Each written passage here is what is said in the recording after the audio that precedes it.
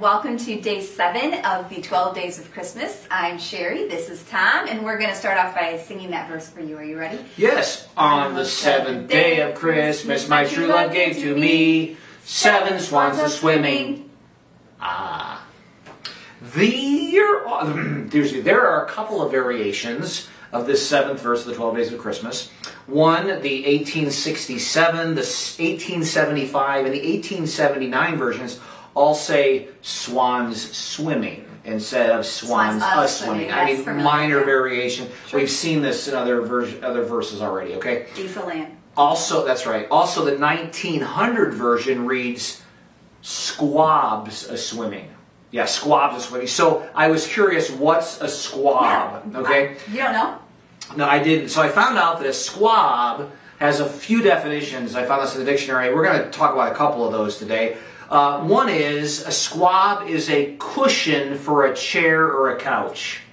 Yeah. I doubt that's the definition we want. Think so. A squab is also defined as a fledgling pigeon about 4 weeks old. Maybe. I'm not sure how well fledgling pigeons swim, but they probably swim better than couch cushions. That's the best I can do. I would think. How about some facts about swans? All right, you ready? Here we go. An adult male swan is called a cob, like corn on the cob? Yep, that kind of. An adult female is a pen. Young swans are known as swanlings or as cygnets, and a group of swans is called a bevy or a wedge in flight. Kind of like some of the geese we talked about yesterday. Exactly. Yep. Several swan species are migratory, either wholly or partly. Yep. Did you know? Tell me. Did you know that swans are among the largest flying birds? Actually, I did know that because I put this together. Okay.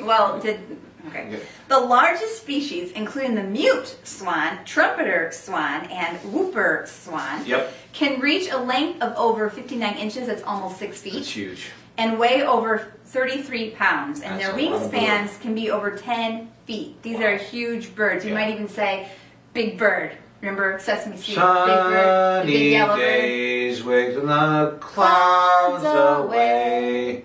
On my way. Although birds do not have teeth, swans have beaks with serrated edges that look like small jagged teeth as part of their beaks used for catching and eating aquatic plants and algae, and also mollusks, small fish, frogs, and worms. Yep.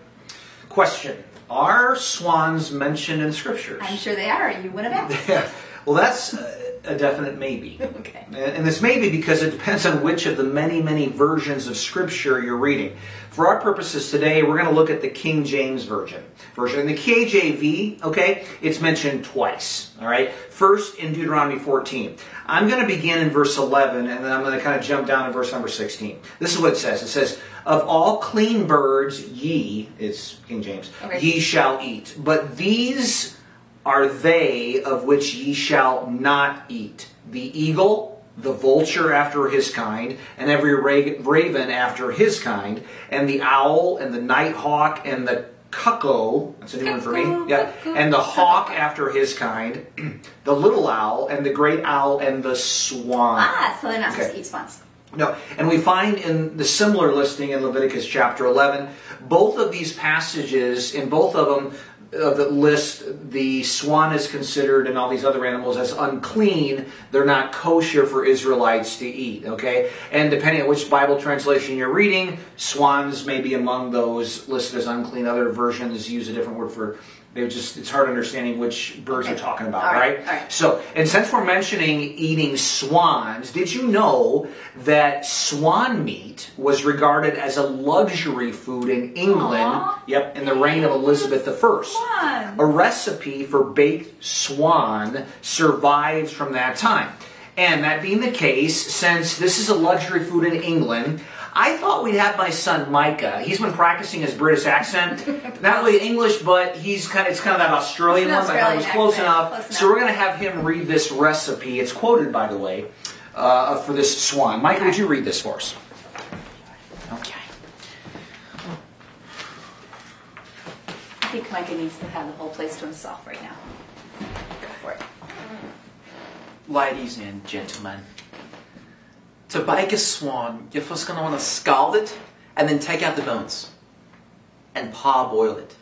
Then season it very well with pepper, salt and ginger. That's right, ginger. It's a big word. Then lard it. I don't even know what that is, but do it. And put it in a deep coffin. That's right, you want to bury it in the coffin with rye paste and with store of butter. Close it and bake it very well. Bake it to perfection. Exquisitely bake it. Bake it well. And when it is fully baked, fill the vent hole, with melted butter. And so keep it. Serve it as you do beef pie. This has been how to cook swan. I couldn't have said that better myself. Wow. So we are expecting people to make us some swan beef pie and bring it by. All right. Okay. All right. You remember yesterday when we spoke about ways that the words geese, goose, and gander have been used in a variety of ways in the English language? Yep. Yeah.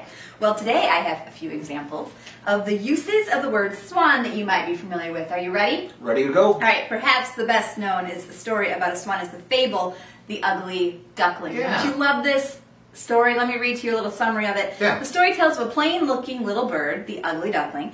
His brothers and sisters, as well as the other birds and animals on the farm, tease him for being plain and ugly. So he runs off.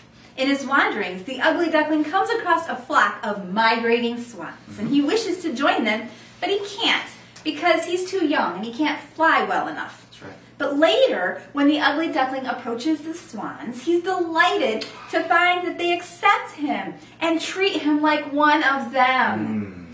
When he looks at his reflection in the lake, he realizes, to his astonishment, that he has matured into a beautiful swan himself. When he flies off from the lake, he spreads his wings and joins them, finally having found a family who accepts him. Excellent, excellent. There's also the ballet Swan Lake. Yeah. Can you sing any of that? Yeah, neither can I. It's a very famous classical ballet. Yes. It's based on the 1875-76 score by... Tchaikovsky. Yes. Thank you. Viola player right here. Orchestra, you knew it. All right. And there's also the swan song, Yeah, swan song. which is a metaphorical phrase for a final gesture, effort, or performance given just before death or retirement. The phrase refers to an ancient belief that swans sing a beautiful song just before their death, having been silent or alternatively not so musical during most of their lifetime. Yeah. And you know that swans are often a symbol of love or fidelity because of their long-lasting, apparently monogamous relationships. And this is true. Okay, it's interesting here. It leads me to a website that I found called creationmoments.com. It said this: most waterfowl, and that would be swans, are faithful to one mate over long periods of time. The swan, in particular, are champions of marital fidelity. Aww. Couples are faithful for life. Researchers say that they have recorded no cases of divorce among successfully reproducing couples. So if you're going to divorce, they have to go get it recorded. I mean, this is amazing. Yeah, it's got to go to courts, I guess. Nor do they record any cases of marital infidelity among swans. Okay? How are they finding this? I actually read this. It's not on the script, but there's a certain type of swan that has a real unique beak. Okay, different colors. I think it's like black and yellow. And because of that, they're able to trace these guys over a long period of time. Some swans are living up to 26 years old, at least one of them. And so they were able to trace their life over a long period of years, and they found this stuff to be the way. Okay, they're just married. Interesting. Yeah. So, and get this. If a mate is lost, so the husband or wife's swan dies, the surviving swan often takes over a year to settle down with another mate. Aww. Yeah, interesting. In one case, a survivor waited 6 years to marry again. Aww. Interesting. His Yeah. heart was broken. Yeah. For those kind of those married folk out there, okay, remember your wedding vows. They went something like this: "Till death do us part." All right. Marriage is a lifelong commitment. Like the swan, when we tie the knot, we're in it for the long haul. We're faithful unto death. Sure, if you remember in the Christmas account, as told in Matthew chapter 1, when Joseph and Mary were engaged, Joseph found out that Mary, his fiancée, was pregnant. She was expecting, and he knew that he wasn't the father, okay? So not wanting to cause her family any more embarrassment or ridicule, he planned to divorce her secretly. But then God stepped in and he sent this message to Joseph, letting him know that that child that she was pregnant with, she was pregnant by the Holy Spirit, and that he should go ahead and marry her as he had planned. Of course, Joseph obeyed these instructions. The Bible does a better job of explaining it than I do, so I'm going to have you begin reading in Matthew chapter 1, and I want you to start at verse number 18. All right. Now the birth of Jesus Christ was as follows. When his mother Mary had been betrothed to Joseph, before they came together, she was found to be with child by the Holy Spirit. And Joseph, her husband, being a righteous man, and not wanting to disgrace her, planned to send her away secretly. But when he had considered this, behold, an angel of the Lord appeared to him in a dream, saying, Joseph, son of David, do not be afraid to take Mary as your wife, for the child who has been conceived in her is of the Holy Spirit. She will bear a son, and you shall call his name Jesus, for he will save his people from their sins. Now all this took place to fulfill what was spoken by the Lord through the prophet. Behold, the virgin shall be with child, and shall bear a son, and they shall call his name Emmanuel, which translated means God with us. And Joseph awoke from his sleep, and did as the angel of the Lord commanded him, and took Mary as his wife, but kept her a virgin until she gave birth to a son, and he called his name Jesus. Thank you. And I am certain that Joseph and Mary were faithful to one another in their relationship. Okay, and the words "till death do us part," that's exactly what happened in their marriage relationship. You know, most people believe that Joseph died somewhere after Jesus was 12 and then before his crucifixion, that empty period that we have after he was a boy in the temple at 12, and then when he arrives on the scene again, you know, later in life when he begins his ministry.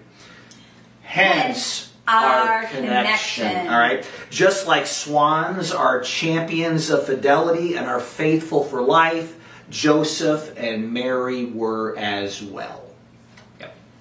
Wonderful. Yep. We hope that you enjoyed day 7 of the 12 Days of Christmas. We will be back tomorrow with day 8 of the 12 Days of Christmas. We are over halfway there. We are. Yeah. And before we leave, once again, here is our family presenting day 7 Of the 12 Days of Christmas.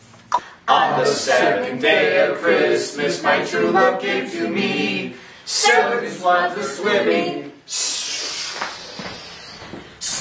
geese a laying,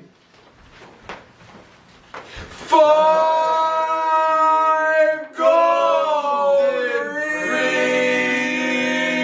rings, 4 calling birds, 3 French hens, 2 turtle doves, and a partridge in a pear tree.